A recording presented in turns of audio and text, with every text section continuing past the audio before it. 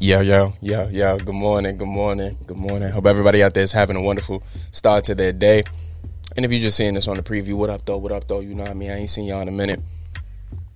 I don't know what that was. But, you know what I'm saying? We go hop right into it, you feel me? It has been a while, and I appreciate you guys for stopping by. You know? Welcome back to the 5-Minute Morning Show with your host, the God in me, the God MC. It's Young Millette. Appreciate you all for checking in. You know, what is this? This is probably like our third time talking this year. You know, I hope you guys are having a wonderful year. And if not, you know, we got some time to make it worth our while, you feel me? But today, I definitely want to just come in and, you know, offer a little bit of perspective on a year into the pandemic and, you know, talk about what's to come next, honestly.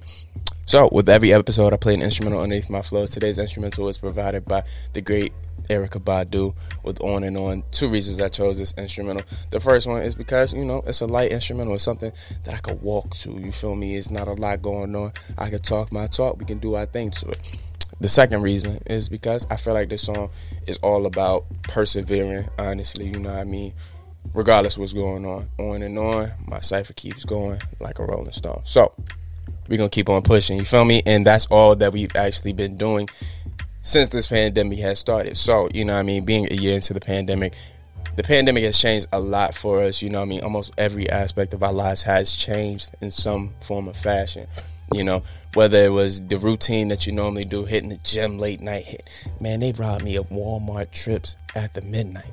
But that's a whole nother story, you feel me? A lot of us lost loved ones. A lot of us lost our jobs or had to lose hours, we lost a lot through the process.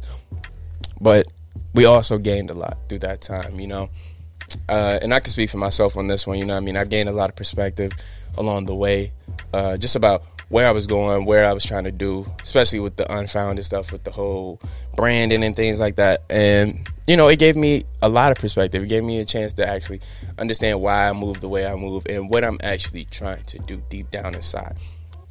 And, yeah, man, a lot of us, you know what I'm saying, not to even just make it about me, I'm proud of a lot of people, yo, you know what I'm saying? Like, I've seen a lot of people step outside of their comfort zone during this thing.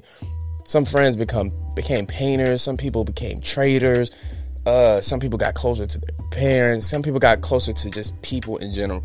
But deep down inside, what I realized throughout this entire thing was a lot of us are yearning for connection. That's why we're so heavy on social media. That's why it hurt once outside got closed, you know what I'm saying? Because this was all we had to connect with each other, whether it was going to the club, whether it was going to your favorite store, whatever it was, you know what I'm saying? It changed the fabric of things.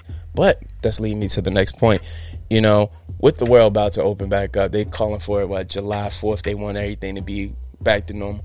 Hey, that's cool. That means we get a summer. But I do want to say this, you know, regardless